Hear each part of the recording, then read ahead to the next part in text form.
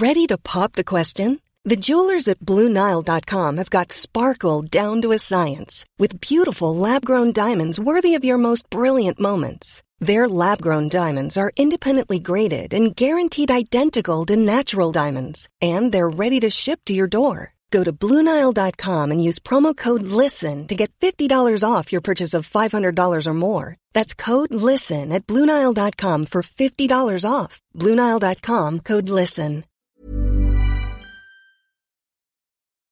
Are we recording? Are we? Is it on? Is it on? I think it's on. Great. Okay.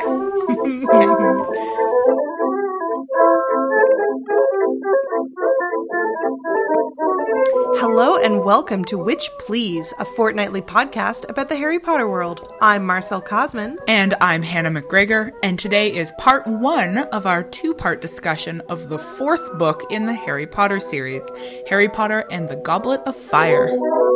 But before we can let you into the hallowed halls of our discussion, you must first pay a visit to the Sorting Chat.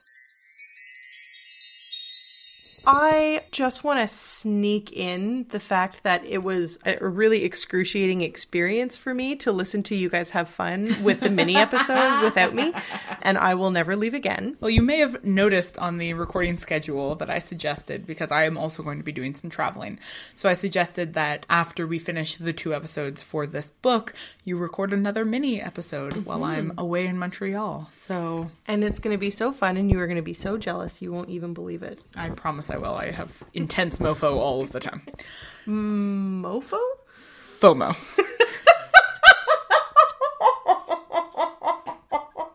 I am an intense mofo all the time. I have intense FOMO all the time. Sorry, I got those things mixed up. Wonderful. Okay, so let's launch back into our discussion about Harry Potter and the wider wizarding world. All right, I'm going to start us off by pointing out that the thing that I found most exciting about this book was the fact that this is where we first get a sense that the wizarding world is larger than Hogwarts and like the greater London area. Mm-hmm. We see the other wizarding schools and we find out, these are the other wizarding schools in Europe, which implies right away that of course there are other wizarding schools beyond Europe. So this is introduced to us. And also we see Harry at the Quidditch World Cup and we see him experiencing the wider world of wizards for the first time. Possibly also the wider world in general, because I don't imagine that the Dursleys have exposed him to a whole heck of a lot of cultural diversity. That's a really good point. He's probably barely ever left the shitty suburb that he grew up in. Mm-hmm. So not only is he experiencing the interesting, meeting wizards from around the world, he's meeting anybody from anywhere else than the white suburb he grew up in. Yeah, absolutely. This is, I think, a really good example of the way that the books mirror Harry's experience with our experience as readers, because this is also the first book that for me felt very different. And even though I knew that there were scary and dangerous aspects to this world previously, I didn't quite realize how unprepared I was for those until this book. Mm-hmm. And I wonder, I feel like that is maybe perhaps mirroring the experience that Harry is having entering into the wider wizarding world as he does. We don't, I think, realize how sheltered he is in the first 3 books, how really he's just experiencing the confines of his school, of Diagon Alley, of these spaces that are really sort of managed for him by authority figures. And it isn't until this book that you're sort of introduced to how fundamentally chaotic and overwhelming the larger wizarding world is, how hard it is to manage. Oh, yes. We'll talk about this later, but what a struggle it must be for the Ministry of Magic to maintain any kind of control over these totally chaotic subjects. Yeah. Just the image of these wizards trying to dress like muggles and how bad they are at it says a lot to us about the fact that this is a world saturated with the kind of chaos that you don't see in the really managed spaces that Harry has been in. Mm-hmm. Yeah, absolutely. We also get with this book, and we'll talk more about this when we talk about potions class, but we also get a sense that even within that managed space, things are even more chaotic and out of control and out of Dumbledore's control than we had ever really imagined before. Yeah, I mean, that's one of the journeys that Harry is going through with each subsequent book. We see that his authority figures, his sense of control, his belief in the ability of people to make the world orderly, make it make sense, it crumbles increasingly each book, right? Yeah. Which is basically growing up. Where you go from being like, authority figures have control. School is a place where I'm safe. And you grow up and you're like, none of that is true. Yeah, nobody's safe ever and nobody knows what they're doing. Yeah, not even remotely. So there are a handful of things that we encounter in this book, especially at the beginning, that I think are really exciting and wonderful. One of my favorite things that we learn about is the concept of the port key. I love that port keys are the kinds of things that Muggles would just assume are trash and leave alone. So like a random boot in the middle of a field. Because now whenever I find myself seeing things that are sort of random and bizarre but don't actually make any sense for where they are, but I'm not going to pick them up and move them. Part of me is always thinking, maybe it's a port key. I better not touch it because I don't know where I'll end up. My friend Vanessa, who doesn't listen to this podcast and probably never will, but I'm going to name check her anyway, refers to those as murder clues. So whenever we're out somewhere and you see like a random just discarded boot or like a sock hanging from a tree branch, which just like happens sometimes, she just looks at it and it's like, murder clue. And it's a much less whimsical way of looking at a discarded boot. While we're sort of around the topic of port keys, one of the things that I felt very emotional about this time reading through the book, and I think something that I had never actually noticed before, even though I've read this book so many times, when the Weasleys and Harry and Hermione are meeting up with the Diggorys to take the port key to the Quidditch World Cup, Amos Diggory is being exceptionally idiotic in his praising of his son and his son's Quidditch win against Harry. And he says the most heartbreaking thing in the whole world, which is, and I quote, I said to him, said, that'll be something to tell your grandchildren, that will. You beat Harry Potter. Spoiler alert. Spoiler alert. Commence Obliviate in 5, 4, 3, 2, 1. But Cedric never will, because he's gonna die. That really reminds me of a thing I saw on the internet, which I definitely only saw because somebody sent me the link because I'm not allowed to do research myself. No, you're not. But it was a quote from... Spoiler alert. Spoiler alert. Commence Obliviate in 5, 4, 3, 2, 1. Which is the Weasley twin that dies? Can't actually remember. You know, I think the point is it doesn't matter. Whichever one dies. But it was a quote from him saying like, yeah, I won't make people dress like that at my wedding. And somebody on Tumblr had just like repeated it like 5 times. Just like in ever increasing font sizes. Aww. Once you know who's not going to make it, it's full of all of these incredibly tragic and ironic moments in a way that makes you realize, like, you knew exactly who you were going to kill off, didn't you? The whole time. The whole time. There's no way that J.K. Rowling did not know when she was writing this book and included that line about Cedric telling his grandchildren that he beat Harry fucking Potter at Quidditch. There's no way she didn't know that he never would. She has no shits to spare about our feelings. She gives no fucks about our feelings. Okay, so there are also many moments in the larger image of the Wizards at the Quidditch World Cup that I really love. The tents delight me to no end.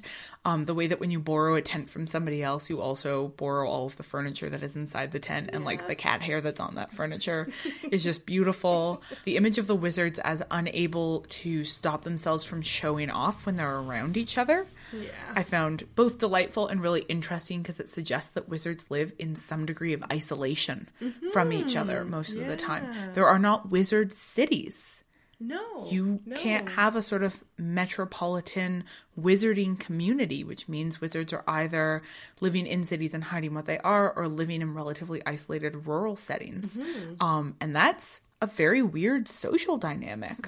Yeah, that's very true. That's why we learn in book 3 that Hogsmeade is quite special, because it's, what is it? It's Britain's largest or all wizarding. Only? I can't remember if it's largest or only. Largest? Yeah. All wizard community. And it's quite tiny. It has 2 pubs. Yeah. 2. Yeah, I know, right? So, like, you can't be a sort of out urban wizard. Like, and that's going to have a really distinct impact on what it is like to be a wizard. So I have a question for you. It's not connected to the questions that I'm going to ask you during final revisions, because it just occurred to me right now. If we're thinking about the way that wizards live in isolation and the way that they have to underscore their lifestyles if they live in urban centers, my question then becomes, is the Quidditch World Cup akin to a kind of enormous global pride parade? Yeah, I think in a lot of ways it is. Yeah, it's this really sort of like, here is a relatively safe space where we can all be exactly what we are. And except that even in that space, they still have to some degree, hide, right? They're all in costume. It isn't until they're actually in the stadium that they can really celebrate themselves and really be sort of unabashedly what they are. Even in the campground, they're supposed to be hiding what they are, and they're all doing a really shitty job. Yeah, because they don't care, right? Because they're together in that moment. They're so full of excitement and freedom that they don't actually care about keeping up even the slightest appearances. Yeah, and they outnumber the people who they normally have to hide from so entirely that they get to set the terms on which they are not visible. So in previous episodes, we've had lengthy discussions about whether or not wizards wear trousers under the robes. And there's this really important additional piece of information in this book where we see a wizard in a lady's nightgown. And he's being told that he needs to change into proper clothes because male muggles do not wear ladies' nightgowns. Nobody should be wearing nightgowns during the day. It's going to raise suspicion. And his objection is that he likes to breathe down there. This suggests to me that wizards are in fact not wearing any. That robes are an article of clothing that does not constrict your genitals. Okay, I totally agree with you and hear what you're saying, but I wonder though if the fact that this wizard is so adamantly opposed to putting on trousers suggests that he is maybe a little bit more free with what is under his regular wizarding robes than the vast majority of wizards who have, you know, made the transition to trousers and various types of trouser-like objects. I mean, either way, that suggests that it's like trousers optional. Yeah, sure. That it implies that when he's wearing his robes, he doesn't look off for the wizards. Right. Right? It's just that he's failing to blend in as a muggle. So when you ask if they wear trousers under, this is not taking into consideration that they may or may not be wearing, like, underpants. Right? I'm assuming they're wearing underpants.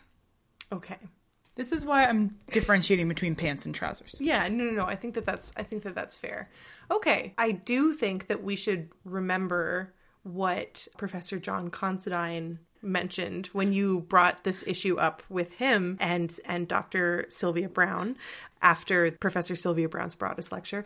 What was it? I think you remember. I mean, I just heard it from you. I remember this very well. It was wonderful. I was asking them the question because Dr. Considine is in fact British, and so I thought maybe he would have a little bit more insight into the question of robes in the UK educational system. And he said, you know, at schools like Oxford and Cambridge where you wear robes, you absolutely also wear trousers. But then he went on to say that he doesn't think J.K. Rowling has enough imagination to picture a bunch of school children running around without any trousers on, which was a pretty sick burn. Yeah. So I'm going to say that this is one major point in your favor about wizards not wearing trousers underneath their robes. I think that that is definitely fair. I would like a point sound effect, please.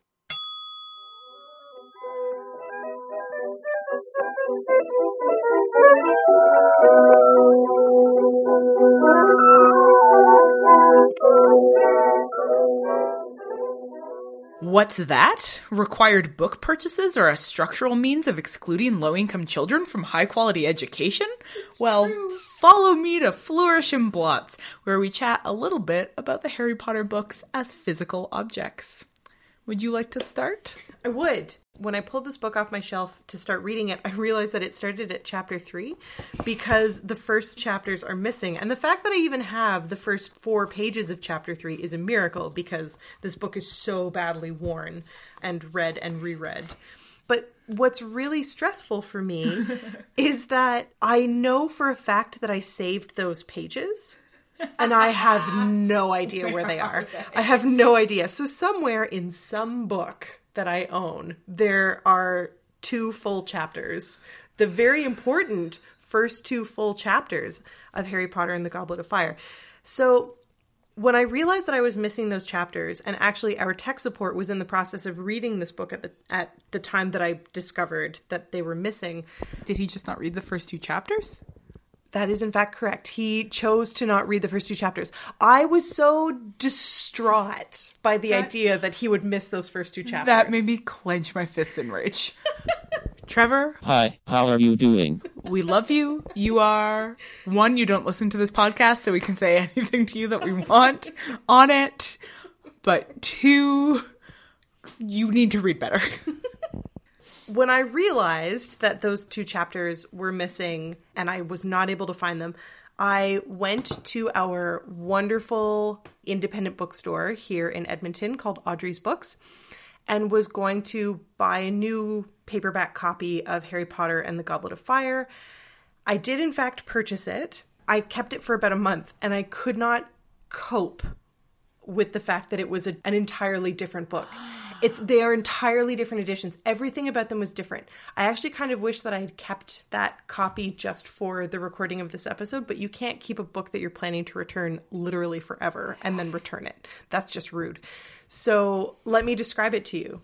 So the new edition, it was the children's edition that I bought because these ones that I read and cherish and love are the children's edition because I think that the adult editions are questionable at best. And as our friend Rob Zacharias pointed out, have like a weirdly like Nazi-ish aesthetic to them, which is like you're trying too hard. Adult editions. Yeah. The new adult editions are quite tacky, I find.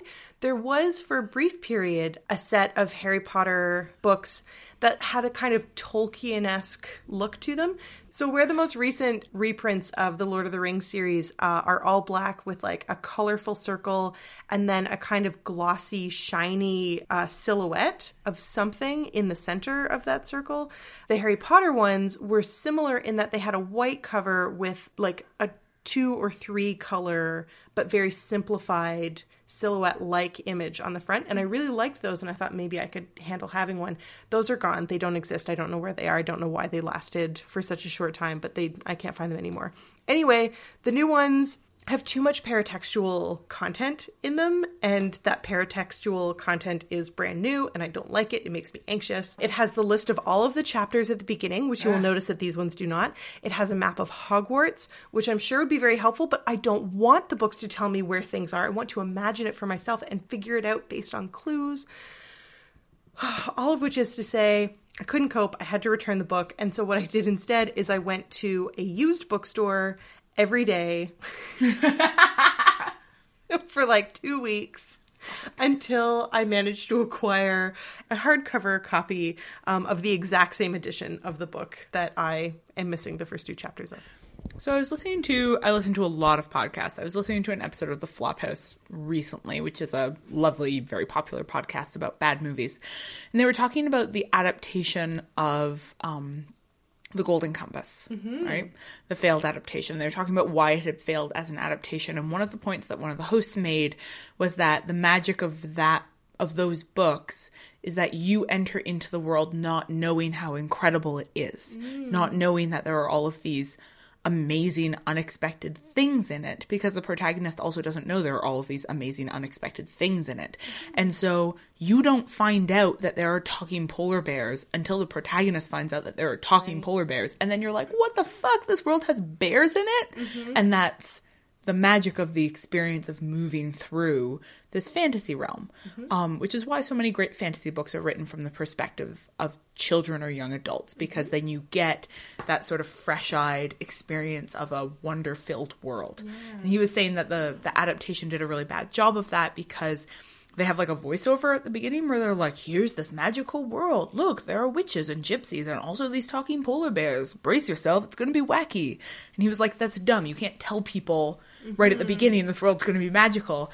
And that seems to me to be what a table of contents does. Yeah. Like, don't tell me there's going to be like a Hungarian horntail in this book. Right. Yeah. Like, don't tell me that there's going to be like a Yule ball in this. Like, a table of contents is just a series of spoilers. Yeah, absolutely. I agree. Yeah. So this is the first book that I am actually sure that I read this copy of it. The first three being like, probably I've never touched these books before. But this is the first one that I know for sure that I got it when it came out, or shortly thereafter. And that this is the copy that I read. And so this is 2000. I was 16. And this was, at that age, the longest book I had ever read. Like, I had never read a book this big before. And I have a very distinct memory of the fact that my mom let me take the day off school so that I could lie in bed and read this book. That is a gift. Like, cover to cover in 24 hours. And I can still, like, holding this book again and, like, lying in my bed and reading this book in the evenings has been this amazing sort of visceral embodied memory of lying in my childhood bed, which was the bed that I was still sleeping in when I was 16, and reading this book and, like, experiencing for the first time the physical sensation of, like, trying to hold a really heavy book up and read it, which is something you are more familiar with as an adult, but as a kid it was like, man, this book's super heavy. Yeah, you have to keep switching positions. Yeah, like the first time you're like, my arms are getting tired holding this book above my head, I guess I'll have to roll over onto my stomach. And there's weird, like, where your back starts to get sore because you've been lying in bed for 12 hours, but you're like, no, it's fine. I'm just gonna keep reading it. Yes. Yeah, so that's, that is my much shorter but very fond memory affiliated with this book. Yeah, I really meant for mine to be short, and then I just started prattling on about all the new editions of Harry Potter and my feelings about them. I'm pretty sure everybody's super interested in our emotional responses to paratexts. My grandpa always told me, never trust a narrator if you can't see where he keeps his brains. It's time for The Boy Who Narrated, in which we probe the unreliability of Harry Potter as a narrator.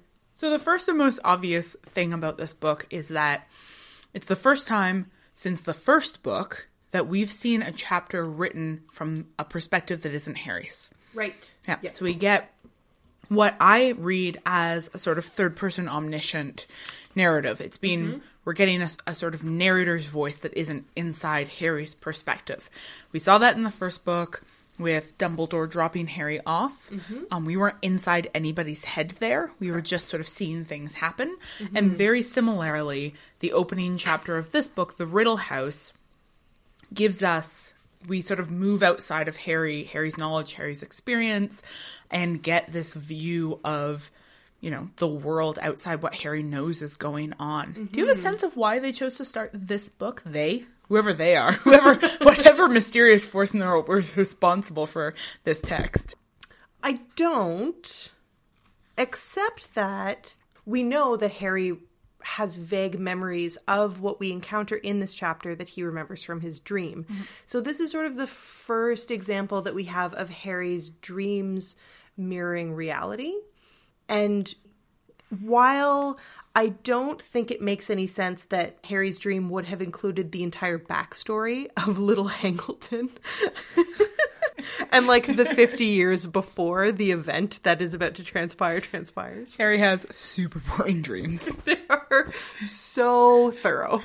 They're the most thorough dreams. So my sense is that this opening chapter provides for us as the reader some sufficient backstory in a very haunting, eerie way, while also foreshadowing some of the drama that is to come.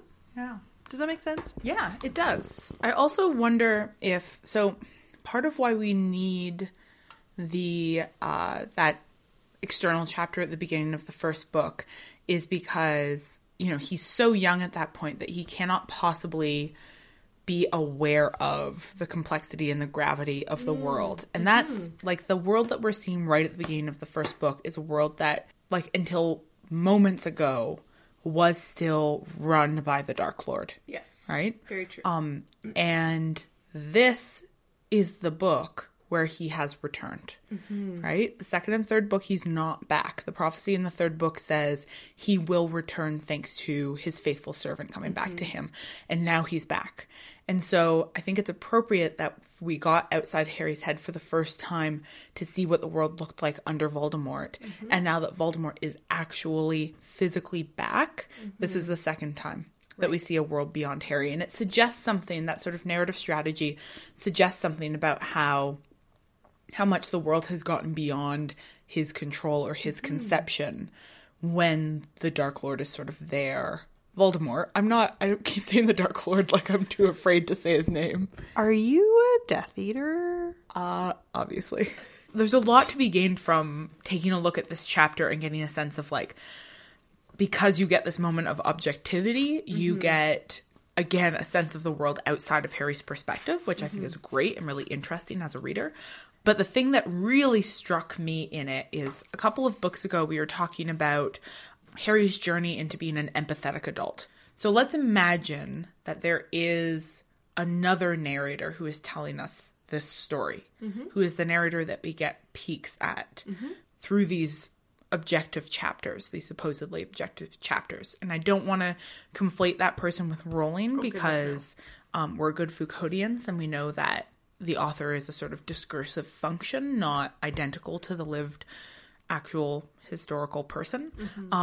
But that person, that sort of author function in the book is the one who lets us see glimpses of what Harry's not getting, right? It's the sort of contrast of the world being drawn for us and the limited perspective through which we're seeing that world, that we get a sense of the sort of maturation of our narrator, right? By seeing the divides between the world as he sees it and the world as it exists.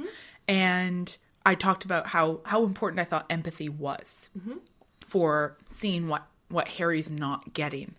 And so it really struck me as I was reading through this first chapter how this author function's voice gives us this moment of the cruelty of boys. That it reminds us that young boys are cruel to people who are different. And so it says, weeds were not the only things Frank had to contend with either. Boys from the village made a habit of throwing stones through the windows of the Riddle house. They rode their bicycles over the lawns Frank worked so hard to keep smooth. Once or twice they broke into the old house for a dare. They knew that old Frank was devoted to the house and grounds, and it amused them to see him limping across the garden, brandishing his stick and yelling croakily at them. It broke my fucking heart. And I think one of the reasons why it broke my heart so much is that I am now more in the position of that adult narrator who understands how poignant the cruelty of children towards an elderly person can be. Like, old people make kids really uncomfortable. And as an adult, I think you can sort of look backwards towards childhood and forwards towards old age and get a sense of, like, how poignant that that lack of generosity is. I found that scene so painful. So painful that I put a sticky note on it. I would like to tack on one other thing that occurred to me while you were discussing this idea of the cruelty of boys. So this is our first foray into puberty with these characters. And I just want to point out that at the end of this chapter, the Riddle House, where we are brought from the Riddle House into Harry's bedroom, with all of the rich omnipresence of puberty and puberty-inspired feelings that happen in this book, I think it's really significant that this chapter ends with the sentence, 200 miles away, the boy called Harry Potter woke with a start. Harry Potter is not yet a young man, as he will be in the later books. This omniscient narrator is reminding us that he is still a boy. So all of these things that are happening to him in this book are still happening to Harry Potter, the boy. This is really Harry's last book as a boy. After this, after he sees Cedric Diggory die, in many ways that childhood is over. Not just because Voldemort returns, but also because of childhood just being done. It's all just like boobs and death from here on in. That's what adult life looks like. And obviously we'll talk about this when we talk about the next book. But as I was chatting with my delightful new friends, Scott and Jess, we were talking about Harry in the 5th book and how he is all of a sudden a teenager in the 5th book. And so this is really the last book where we see him as not a girl, not yet a woman. So the other really interesting thing in this first half of the book that we will be talking about in this episode is the fact that the book suddenly seems to have gotten a little bit meta about the problem of Harry as a protagonist and more largely about the problem of representation. There's a couple of moments that we've encountered so far that really make you aware as a reader of the fact that you are reading something that is a representation, right? And so I was just teaching a class on meta-theatricality, but in general, we had a discussion of what meta means. And we were talking about in theater how it involves the breaking of the fourth wall and that moment where you suddenly see that the actors on the stage who you've all entered into a contract with to pretend that they are real people then turn and address you as an audience and you suddenly go like, oh my God, you broke that contract with me. And there are a couple of moments in this book that get very close to breaking the contract where we're all going to pretend that the thing that we're reading is about a real world, not about a book. And the first one, which blew my mind, was when Harry's talking to Hagrid about the fact that his name has been unexpectedly, mysteriously selected out of the Goblet of Fire. And Hagrid says, "Everything seems to happen to you, doesn't it?" And I sort of paused and I went, did Hagrid just comment on the fact that Harry is the protagonist of these books? Like, that comment has no function other than to remind us as readers that it's kind of a little unlikely in the real world that every interesting thing at Hogwarts would happen all to the same character. And that's just a function of how a narrative circulating around a protagonist needs to work, is that it needs to somehow involve every interesting event befalling one human being. And that from the perspective of that human being, that's like really overwhelming. One of my favorite things when people complain about a series of books like Harry Potter where they say things like, it's just so unrealistic that all of these things would happen to a single character. And I want to be like, unlike the dragons, though. Like, you're willing to suspend disbelief for the fact that there's a fucking school of witchcraft and wizardry, but the fact that everything befalls a single character is just, like, that's the line for you? And so I really like this line because it's kind of a little shout out to the people who have sort of forgotten to suspend disbelief for a while. And it's like, no, just a reminder, this is all still make-believe. You just go right on ahead and keep suspending that disbelief. It also reminds me of the inverse of that. Say when people critique, this happens a lot when people critique Game of Thrones, right? The TV series, and say like, well, this show's a bit rapier than it needs to be. Maybe we don't need quite this much rape. And then people respond, well, that's like what it was like. And you're like, what it was like when? When exactly? When there were dragons and also a lot of rape? Like, what historical period was that? Could you remind me? Like, why are you so bad at understanding how fantasy works? If there's a dragon, it means nothing is real. But, like, dragons are also not the only thing that is, like, not real about Game of Thrones. We also have the faceless men, right? We have these people who literally shapeshift into other human beings. Yeah. And we have a main character who is learning how to be one. This is not... Anyway. It's not real. Yeah. It's not real. So when people are like... it doesn't make sense that all this would happen to Harry. You're like, well, it also doesn't make sense that there's a giant squid in the lake beside their school and it eats toast. Like, this is crazy bananas nonsense. Let's all just, like, get on board or get out. Mm-hmm. Agreed. So super meta, super refreshing, and delightful. Yeah. But there's another meta moment that you pointed out that I think it's a very different kind of meta moment, but it's doing a similar thing in the fact that it provides you with a space to think through the fact that what you are reading is a representation and dealing with sort of the difficulty of that. Yeah, totally. So after all of the chaos that happens at the Quidditch World Cup with the Death Eaters showing up in the Dark Mark, we have this character, Rita Skeeter, who we haven't actually met yet. We only hear about her in the chapter Mayhem at the Ministry. So this is Mr. Weasley quoting from the article that he's reading. A Ministry official emerged sometime after the appearance of the Dark Mark, alleging that nobody had been hurt but refusing to give any more information. Whether the statement will be enough to quash the rumors that several bodies were removed from the woods an hour later remains to be seen. Oh, really, said Mr. Weasley in exasperation, handing the paper to Percy. Nobody was hurt. What was I supposed to say? Rumors that several bodies were removed from the woods. Well, there certainly will be rumors now she's printed that. So I was really excited when I read this because it made me realize how important this book is in teaching young readers that they need to question their news sources. So much as we've discussed with Hermione, that she relies a little too heavily on print as a source of authority, I think that this book reminds us that even things like the news media can't always be trusted to be objective and factual. It reminds us that everything is narrative. So not just this book that we're reading, which is a fantasy or detective fiction or a combination of the two, but also that everything is narrative. Mm-hmm. Everything is a story. Mm-hmm. And that really gets driven home for us in the later scene when we actually get to encounter Rita Skeeter as a character, and we see this magical enchanted quill thing that she has. What is it called? Her Quick Quotes Quill. Quick Quotes Quill. Like, it is a representation machine.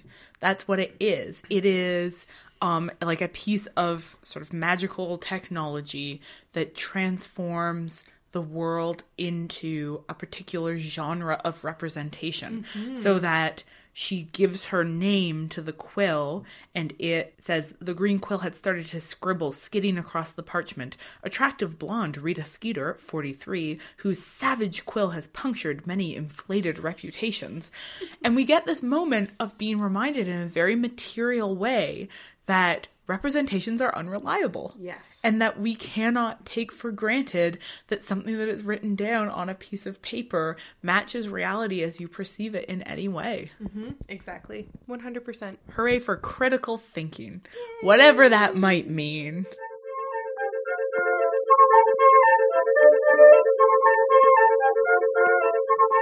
Is this the class where we learn about human sexuality? Either way, it's time for Potions Class, our discussion of pedagogy at Hogwarts. Ready to pop the question? The jewelers at BlueNile.com have got sparkle down to a science with beautiful lab-grown diamonds worthy of your most brilliant moments. Their lab-grown diamonds are independently graded and guaranteed identical to natural diamonds, and they're ready to ship to your door. Go to BlueNile.com and use promo code LISTEN to get $50 off your purchase of $500 or more. That's code LISTEN at BlueNile.com for $50 off. BlueNile.com, code LISTEN. Okay, so it has been brought to our attention by a number of our listeners via Twitter that this is an issue that we need to address. sex ed at Hogwarts.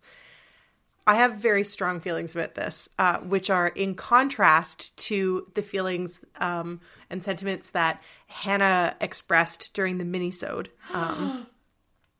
I know. I'm sorry. I want to talk about this because I have actually tweeted about this in the past.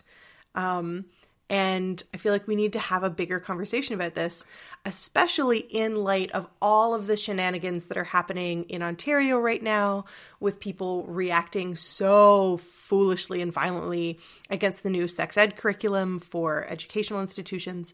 And I just think that sex ed is something that is extremely important to talk about. In relation to Harry Potter, we don't actually get any direct examples of sex ed, right? Mm-hmm. So I think this is one of those instances where you have to read the gaps.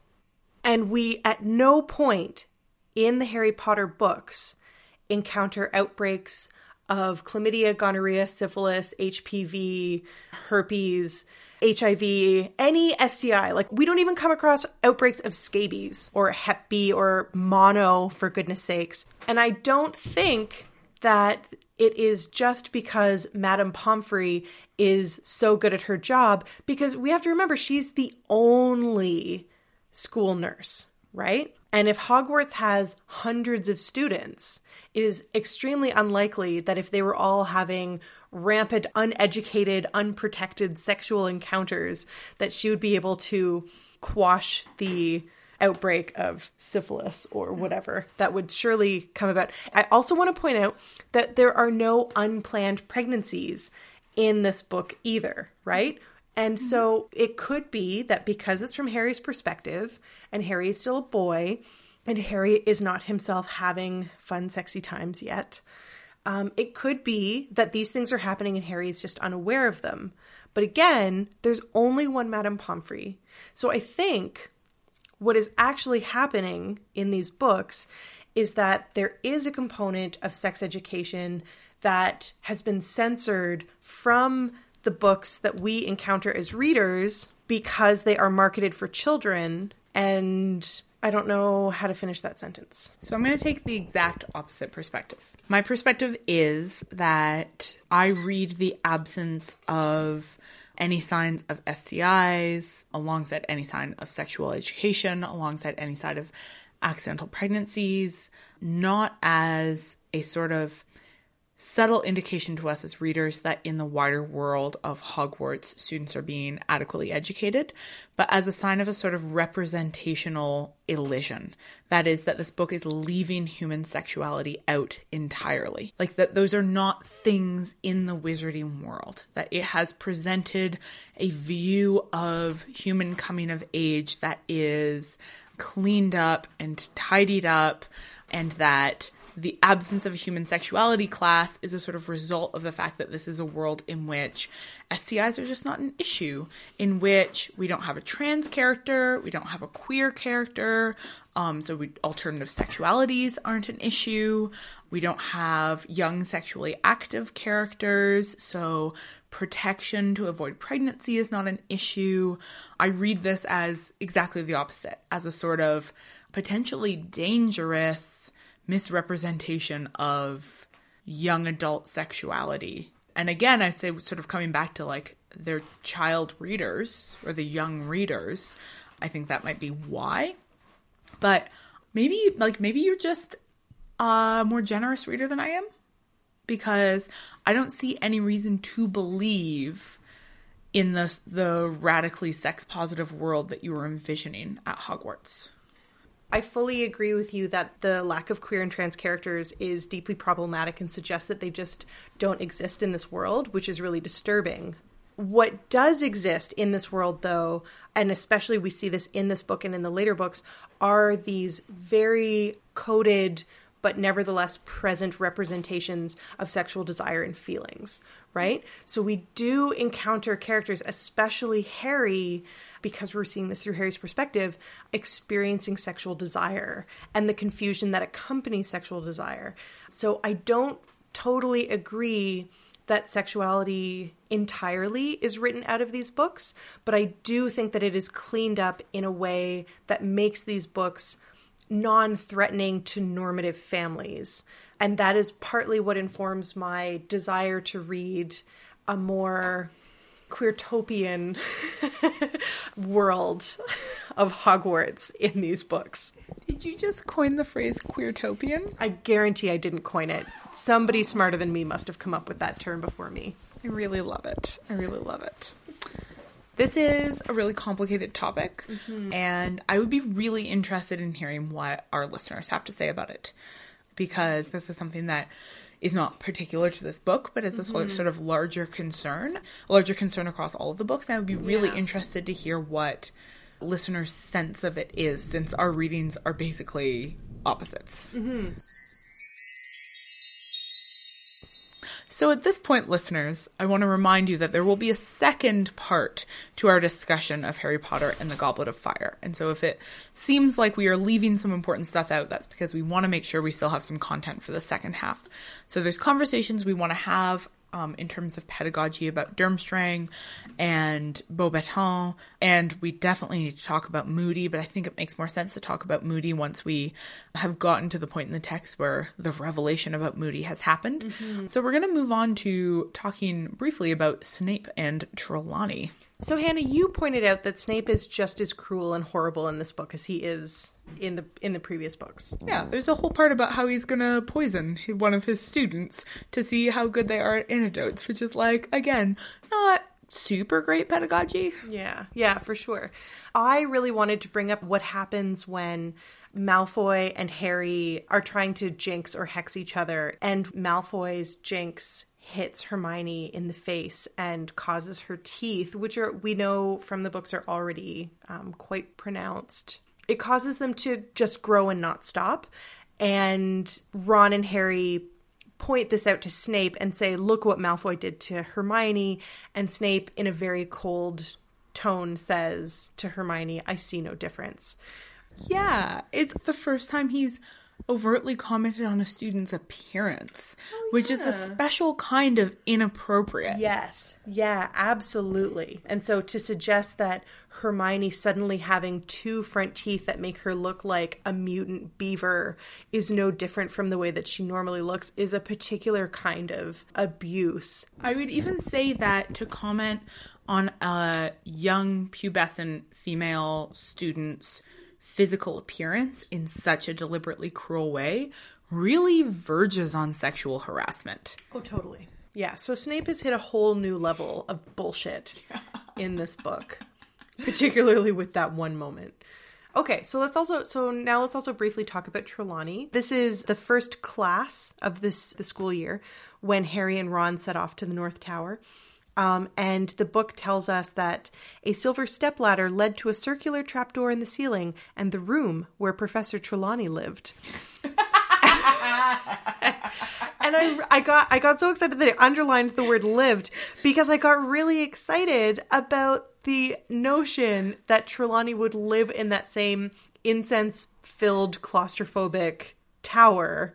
This might be a really exceptionally cute example of Harry's narrative perspective, because Harry is perhaps under the impression that she does in fact live in the same room where she teaches. Yeah, I love that image of Harry just imagining that all of his professors just live in their classrooms.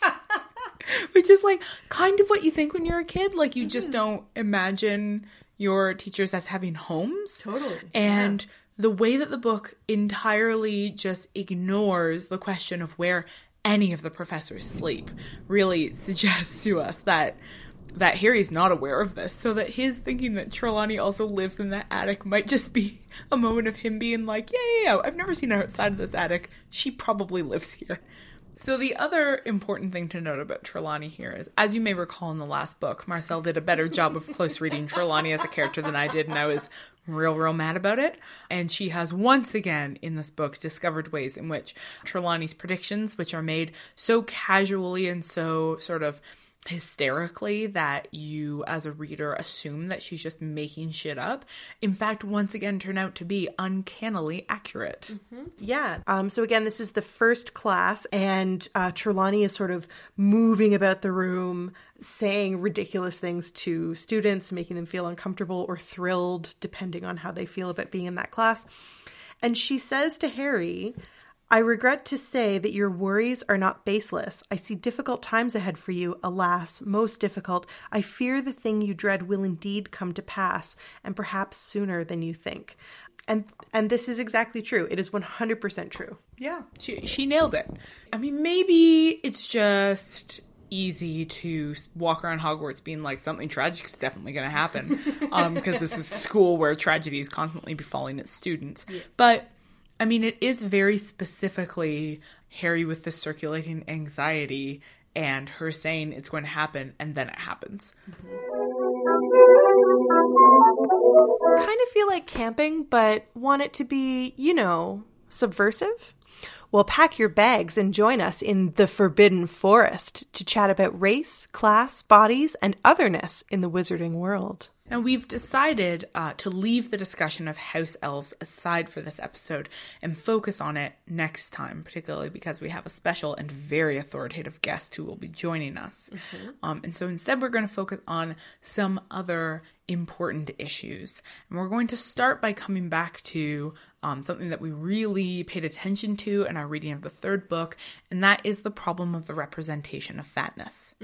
Now, we had one listener comment on our website that the obsession with fatness through Harry's perspective should not be mistaken for sort of Rowling's own complicity in a larger form of social cruelty, but rather that, again, Harry is a young narrator, and that we can't mistake the way that he uses perhaps cruel language and cruel images as a way of expressing his hatred for a cousin that is really cruel to him. I 100% agree with that for this book. I remain on the fence about whether or not I agree with that for the previous books. But this book in particular gives us so much of Harry's fat shaming and cruelty towards his cousin that it becomes impossible to ignore it. And I mean, of course, if you read through it and you miss it, that is because we live in a culture that does so much fat shaming already that I think it is quite easy to miss for lots of people. Nevertheless, if you are paying attention to the way that fatness functions in this book, you will absolutely notice how extreme and cruel and troubling it is, but also the way that this book reminds us that these types of discourses about fatness are a form of bullying. So let's talk about Dudley's diet and how the Weasley twins tease Dudley first. And then I want to talk about the thing that I noticed a little bit later on in the book that made me reconsider what it is that this listener had pointed out to us. Yeah, so there's two different moments in the initial part of the book where we see Harry at home with Dudley that really struck me. The first was that Dudley has now in this book been put on a diet, right? And diets are, of course, our most socially sanctioned form of body policing. That is that if your body is in any way unruly or doesn't sort of fit into the shape or appearance that a body is supposed to have, then you're supposed to punish that body until it starts looking the way that it ought to. And so we see Dudley's body is an unruly body, and so it needs to be sort of restricted and starved and managed and policed in all of these ways. But what's really interesting about this is that Harry's body, being a correct body, does not need to be policed. And so while Harry is being sort of starved by his aunt, who's making him keep the same diet, he's going upstairs to his bedroom and eating birthday cake for every meal, which is like you would just get diabetes. But Harry's body, being a good body, does not need food policing of any sort, right? And that's a distinction that's made very, very clearly for us. I'm also so angry about the diet itself. I'm so angry that I'm so angry that for breakfast all you get is a quarter of a grapefruit. Like, if you are genuinely concerned about losing weight. There are so many wonderful, filling, nutritious foods that you can eat that aren't starving you. I'm so angry that this diet is functionally starving Dudley. Again, if we're thinking back to that, like, we don't trust Harry's perspective at this point, and so it's hyperbole, that it's just Dudley's not getting as much to eat as he wants, and it's so much less than he wants to consume that it might as well be a quarter of a grapefruit, which is, I think, it's got to be the way that we're supposed to read this, because there is no diet in the entire world that suggests that you eat a quarter of a grapefruit for breakfast. Like, given the whole grapefruit, like, you can eat a whole grapefruit. There are, like 3 calories in a grapefruit? Given the whole grapefruit, for the love of God, you need roughage and vitamin C. And then, of course, we have that following scene where we know that Dudley is being starved, that he's desperate for, like, adequate caloric intake, because it's not actually how weight loss works, people. I mean, in fact, studies show that weight loss through dieting doesn't work, so that's all nonsense. But it definitely doesn't work through eating a quarter of a grapefruit. And so Dudley's starving. He hasn't had the access to birthday cake that Harry has had.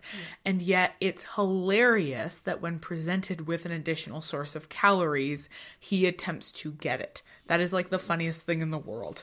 It's not funny that Harry went upstairs and ate cake for breakfast, but it is funny that Dudley wants a piece of toffee. And the Weasley twins deliberately use their knowledge of the fact that Harry's cousin is fat and will probably want to eat some food to, like, torture him. Yeah, and this also suggests to us that when Harry describes Dudley to them, he focuses on Dudley's fatness. He, like, uses Dudley's body as a way of pointing out to the twins how stupid and useless and pathetic and mean and awful Dudley is, which I do think fits into that listener's argument, right? I think this is really good evidence for that. Yeah. But it's just such a cruel thing. And the example from this chapter that disturbs me the most is once Vernon Dursley gives Harry permission to go to the Quidditch World Cup after they've had that horrible breakfast of a quarter of a piece of grapefruit. Harry runs into Dudley in the hall and says in his glee to Dudley, "That was an italicized excellent breakfast, wasn't it? I feel really full. Don't you?" And then he goes upstairs to his bedroom where he has fucking cake and treats. The note that I wrote to myself is, this is disgusting. And Harry's disdain for his Muggle family in this moment isn't much different from the Malfoys' disdain for Muggles. And that makes me feel very complicated about Harry in this chapter. You know what? That actually extends to a larger suspicion that I've been developing as I've been reading this book, which is that the book is doing some very sort of deliberate, showing us how Harry does in fact have latent in him the potential to be like Voldemort. Oh, totally. Yeah. We already know that he could have been in Slytherin. We already know that he has this line of ambition, this line of ruthlessness that runs through him. And in these moments of cruelty, we do in fact see a very sort of Malfoy-esque disdain for people who are different from him. And this ties into a question that Sylvie, who you will recognize from our last 2 episodes, sent to Marcel and me about the problem of wealth, Harry's wealth in particular, which is, in a previous episode, I had claimed that the form of whiteness that Harry embodies is a sort of pull yourself up by your own bootstraps kind of Great Gatsby-esque whiteness. And Sylvie pointed out that Harry is in fact incredibly wealthy and that he inherited his wealth from his parents. So that he's actually more like the Malfoys than not in this sense. He comes from a pureblood family. Yeah. He's very wealthy. He could be aligning himself with them. And so I was thinking through, there was a moment that I had tagged just because it struck me as being sort of interesting as I was reading. And that's the moment where Harry's packing to go to the Burrow. And it says, Harry's trunk was packed with his school things and all his most prized possessions. The invisibility cloak he had inherited from his father, the broomstick he had got from Sirius, the enchanted map of Hogwarts he had been given by Fred and George Weasley last year. So Harry's most prized possessions are incredibly valuable magical objects that he has been given by older men. Right? Oh, wow. Harry is the heir to everything. And who is the other major heir in the series? It's Voldemort, who is the heir of Slytherin. Yes. So Harry is being really paralleled to Voldemort here. They're both raised poor and illegitimate, but they're both secretly the rightful heirs to huge amounts of wealth and power. And so the protagonist that we are encountering this world through is not somebody who's distant from power. It's somebody who's right in the very center of it and who always has the option of using that power to be cruel and deceitful and manipulative when he wants to. And sometimes he does. Yes. And so that becomes a really interesting journey as we see somebody in a position of power and privilege make the decision to not use it to hurt the people around him, which is why his journey through sort of discovering empathy and kindness is so, so important. Essentially what this book, or the series of books, what it comes down to is this idea of using your privilege for good rather than evil, rather than say what, you know, I would prefer in my heart of hearts, which would be a radical dismantling of privilege and burning it all to the ground. Yeah, which is why we were also entranced by the retelling of the Harry Potter series from the perspective of Hermione. Yes. Right? Like, that would be a very different kind of story.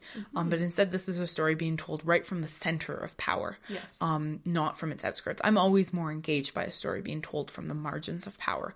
But, you know, there's something to say from watching how power operates on a subject and getting a sort of inside view of that. And one of the ways that this book really starts to show us that more explicitly is how very overtly Harry's money and power and fame are becoming a burden to him in this book, right? Yes.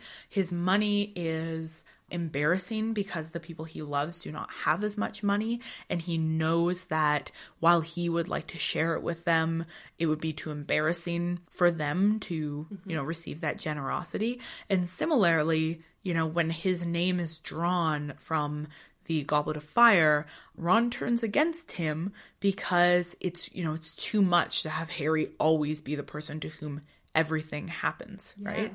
It's too much for Ron to be so close to somebody who has all of the possible forms of privilege all of the time. And I mean, I'm not particularly sympathetic as a rule to wealthy white men, but I think it's really important to remember that systems of oppression oppress everybody, that just sometimes it feels better to be inside them. Yes. Right? Exactly. So the patriarchy sucks for men too. It just sucks in ways that are less overtly violent than for women. And it sucks in ways that still allows some men to benefit from the system of patriarchy, right? Yeah.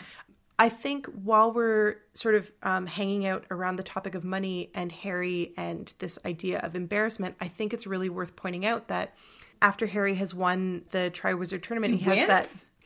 Hush. After he has won the Triwizard Tournament and he has that big bag of gold that he doesn't want, that big bag of gold becomes like a perfect symbol of that burdensome wealth and fame and power. What does he do with it? But the only appropriate thing in this world that you can do with that money, he invests it in an enterprise. He gives it to the Weasley twins as a kind of investment, because now that Voldemort is back, we're all going to need some chuckles. Jew watch.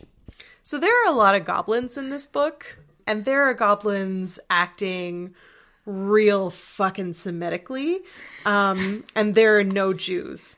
So I'm only going to point out the first example, and I will save the second example for Jew Watch Part 2.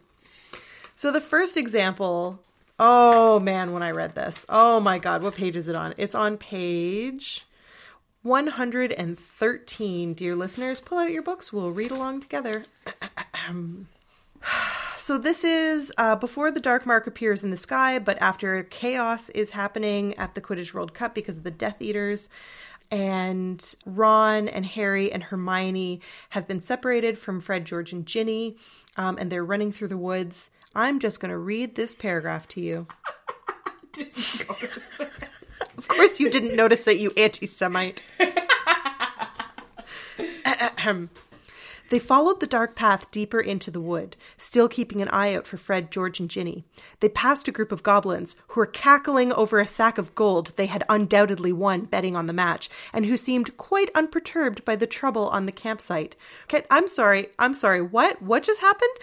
They passed a group of goblins who were cackling over a sack of gold that they had won betting on the match, and who were unperturbed by the Death Eaters and chaos that was affecting the wizards around them. Did they win it betting on a match, or did they win it by accruing interest through lending to Gentiles? I believe we call that usury.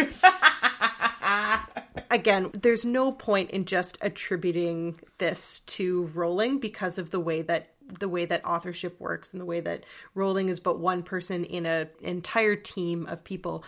But what makes these representations of goblins so troublingly Semitic is that this feeds into the long history of Jews, and particularly Orthodox Jews, who, because of religious practices and traditions and customs, live in many ways sort of in isolated communities, often within Gentile communities, but they don't quite participate in those Gentile communities, and historically have often been accused of not really being members of that community or communities. So, for example, when we think of citizenship and early forms of citizenship, European Jews weren't considered to be real citizens because they did not participate in the same sorts of civil activities that, say, non-Semitic citizens would have participated in. And we really see this in this single paragraph where the goblins don't give a fuck about the fact that there are Death Eaters torturing muggles, or that there are Death Eaters who are blowing up tents with fire or whatever, because it doesn't affect them, because they are just on the outskirts. They're willing to profit from wizards, but they are in no way whatsoever interested in participating in the wizarding world. And I am so uncomfortable with this. So uncomfortable that you died. I died. Now I'm a ghost. Now she's a ghost. Speaking of Death Eaters, yeah, we need to talk about the Death Eaters at the Quidditch World Cup. Marcella and I arrived with very similar points. I mean, we'd use different metaphors, but what struck us both is that the scene in which the Death Eaters, you know, given the fall of darkness and a few drinks in their system and the anonymity of a mask, immediately start enacting this form of torture and public shaming abuse to the muggles most nearby. What's so striking and disturbing about the violence in this scene is that they don't know Voldemort's coming back. Oh.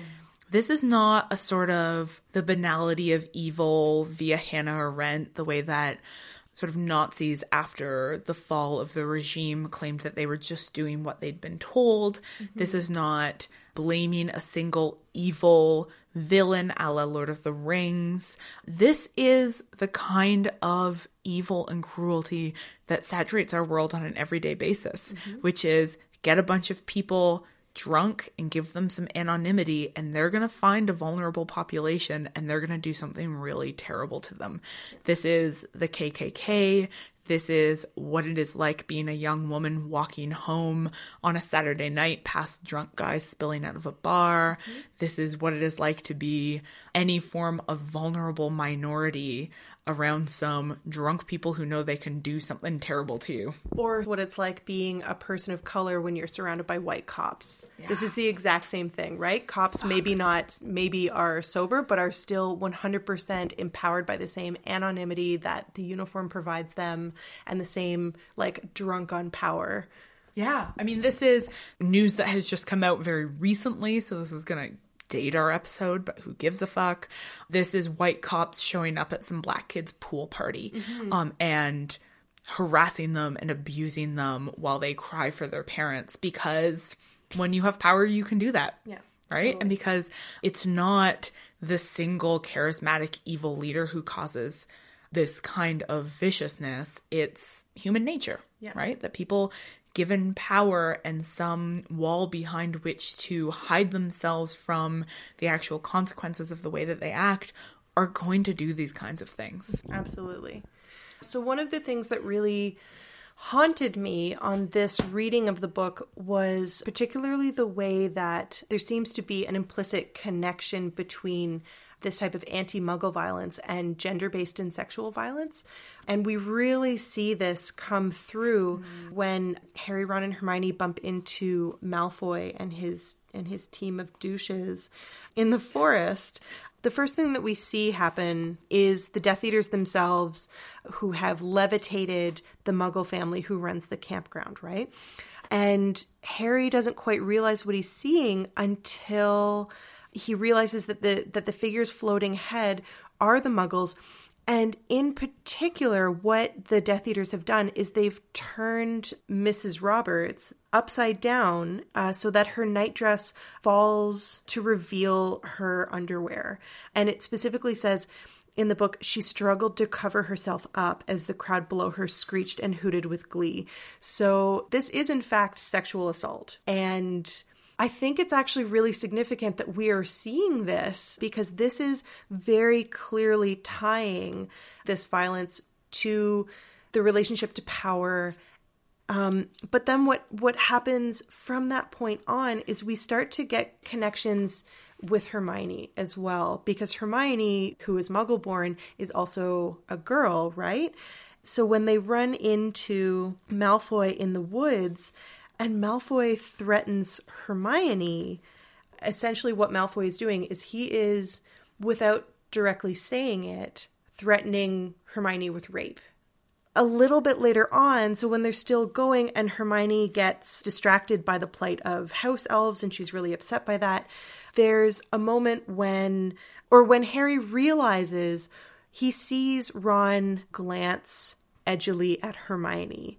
And then Harry thinks perhaps there was truth in what Malfoy had said. Perhaps Hermione was in more danger than they were. Yeah, I mean, they're still books aimed at children and they're still articulating their arguments through a fantasy realm. But nonetheless, this book is making a very sort of potent argument about how violence works. Mm-hmm. I have a question for you. Okay. And that is, I was just thinking as you were talking that the Muggles become in the scene the sort of objects of these forms of systemic violence. And we've already compared them explicitly to the kinds of racial violence happening in the US right now, but also always.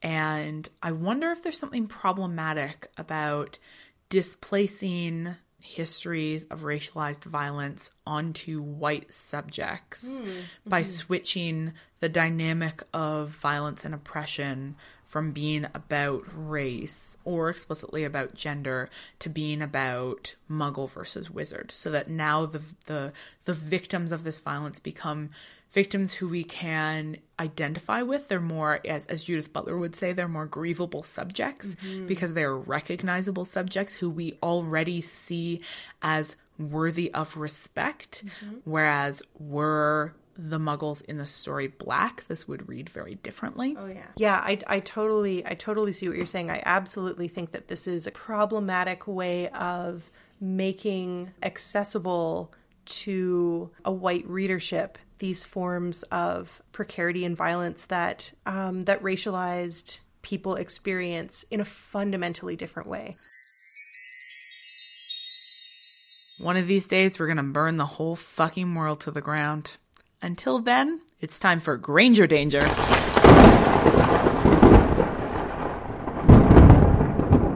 So we're going to keep this segment relatively short because we have just so much to say about all of the things. So we'll have lots more to say about Hermione in the second episode, which will probably end up being 4 hours long. But one of the things that is definitely worth pointing out right away is that Hermione's relationship to house elves, her politicization that comes from the recognition that house elves are enslaved, is teaching her how to question the authority of books. And so this is a very exciting moment for us as readers, because we see Hermione really saying fuck you to the authority that comes with the printed word. Yeah. So the moment that Marcel is picking up on here is part of the larger conversation we'll have in the next episode about the problem of house elves in this book, which is such a big deal. But in particular, we just see this first moment where Hermione really starts to become a critical, resistant reader. And that's because she's becoming a politicized subject. And that is that she's talking about Hogwarts history, and she's using it as a reference point, as she does so constantly in the books. But rather than nodding towards it as this sort of perfectly reliable, authoritative text, she points out for the first time that it's in fact unreliable, biased, and selective. And she says that it glosses over the nastier aspects of the school's history. That is, that it never makes reference to the forms of unpaid labor upon which the school functions. We also see her starting to become resistant sometimes to professors, right? So there's that moment where Moody is teaching them about the 3 unforgivable curses, and he's using Cruciatus? So he's using Cruciatus on a spider, and Hermione tells him to stop, which we really don't see many examples of Hermione talking back to a professor like that. But she's doing it because she's observing the reaction that Neville is having to this, and she so invested in this sort of active compassion to her classmate that she's willing to resist the authority of her professor and ask him to stop teaching a lesson.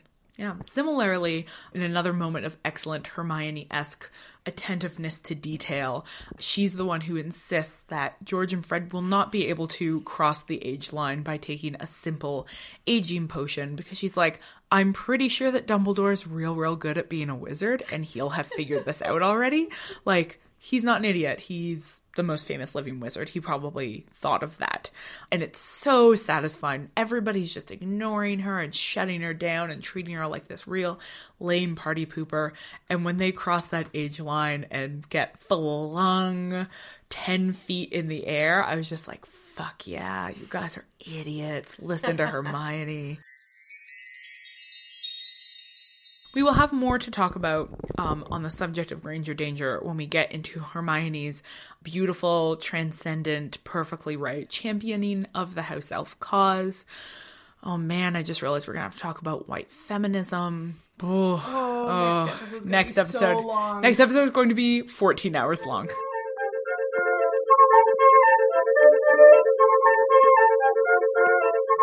At last, dear listeners, it's time for final revisions, in which we take turns asking each other questions. It's my turn to ask this week, and Hannah's turn to answer. Given how much time we've already spent talking about serious things, I'm only going to ask you the funny questions that I have. So the first question that I have pertains to what Percy says on page 135 about needing to put out fires all over the place. So Percy, as we know, works for the Ministry of Magic. And after the Quidditch World Cup, apparently the Ministry of Magic is receiving all kinds of hate mail. And one of the things that Percy says is, it's been an absolute uproar. I've been putting out fires all week. People keep sending howlers. And of course, if you don't open a howler straight away, it explodes. Scorch marks all over my desk and my best quill reduced to cinders. Percy says something equally clever in book 2 when he encourages Harry to start thinking early about the future. And as a result, he recommends that Harry take divination. So my question for you is Percy an unappreciated comedic genius, or is this an example of like language having power beyond the intentions of the speaker? I think Percy's an unappreciated comic genius. I think we look at the family he's been raised in, right? That he's surrounded by these brothers who are very funny, and yet the things that Percy enjoys are not things that they appreciate. And Percy's used to being the butt of the joke. And so Percy's sort of, I think, not necessarily as put off by being the butt of the joke at this point, right? He's sort of used to it. He's sort of willing to go with it. And similarly, he doesn't need people to get his jokes. He doesn't need people to laugh at them. He takes his sort of private pleasures in his little jokes. So these are just Percy having these moments of being like very clever and then just being secretly, privately delighted by himself. That's great. I like that. I like that a lot. My next question pertains to the weighing of the wands. And my question is, are wands cocks? So they need to be weighed. I don't think so. I don't think wands are cocks. What are wands? What is the equivalent of wands? Because the way that Ollivander is just, like, really not impressed with anybody's wand that he did not make himself, it's like, I guess that wand's okay, but it's, like, not a very good wand. Let me read it to you. "Ah, now, this is one of mine, isn't it?" said Mr. Ollivander, with much more enthusiasm, as Cedric handed over his wand. "Yes, I remember it well, containing a single hair from the tail of a particularly fine male unicorn. Must have been 17 hands. Nearly gored me with his horn after I plucked his tail. 12¼ inches. Ash. Pleasantly springy. It's in fine condition. You treat it regularly?" "Polished it last night," said Cedric, grinning. I take it back, wands are cocks. Obviously. I don't know what I was thinking. And Harry's so embarrassed because his is covered in fingerprints. And he tries to surreptitiously polish it, but it starts sparking. And then Fleur gives him this look that's like, please don't polish your wand in public, you child.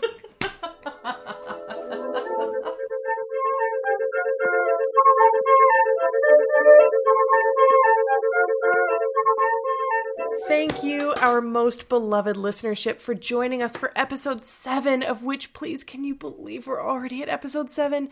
You can find the rest of our episodes on our website, ohwitchplease.ca, or on iTunes. And while you're there, don't forget to drop us a rating or a review. It makes our hearts happy. Speaking of things that make us happy, you can tweet at us at ohwitchplease, or visit our Tumblr, ohwitchplease.tumblr.com, ably curated by another person who makes us happy, Jason Purcell. As always, special thanks to the robot of our hearts, Trevor Chow Fraser. Hi, how are you doing? The day that we are recording, it is Trevor's birthday. Happy birthday, Trevor.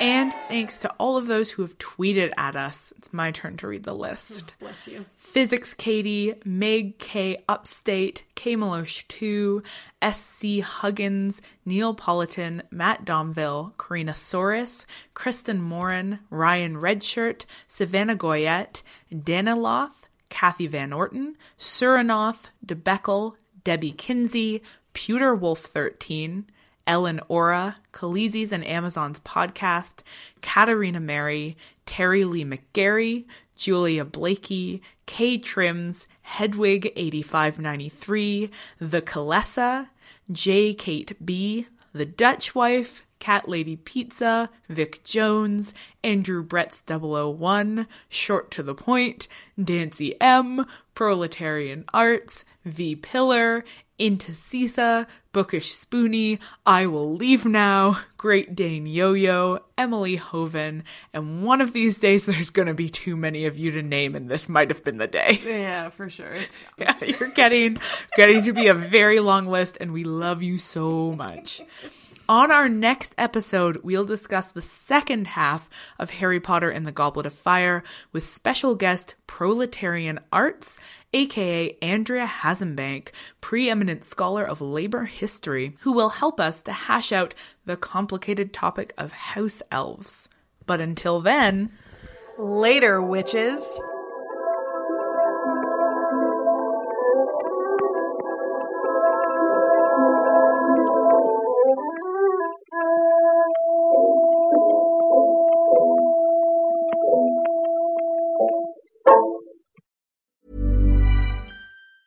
Hi, I'm Daniel, founder of Pretty Litter. Did you know cats tend to hide symptoms of sickness and pain? I learned this the hard way after losing my cat, Gingy. So I created Pretty Litter, a health monitoring litter that helps detect early signs of illness by changing colors, saving you money and potentially your cat's life. Pretty Litter is veterinarian developed, and it's the easiest way to keep tabs on your fur baby's health right at home. Go to prettylitter.com and use code ACAST for 20% off your first order and a free cat toy. Terms and conditions apply. See site for details.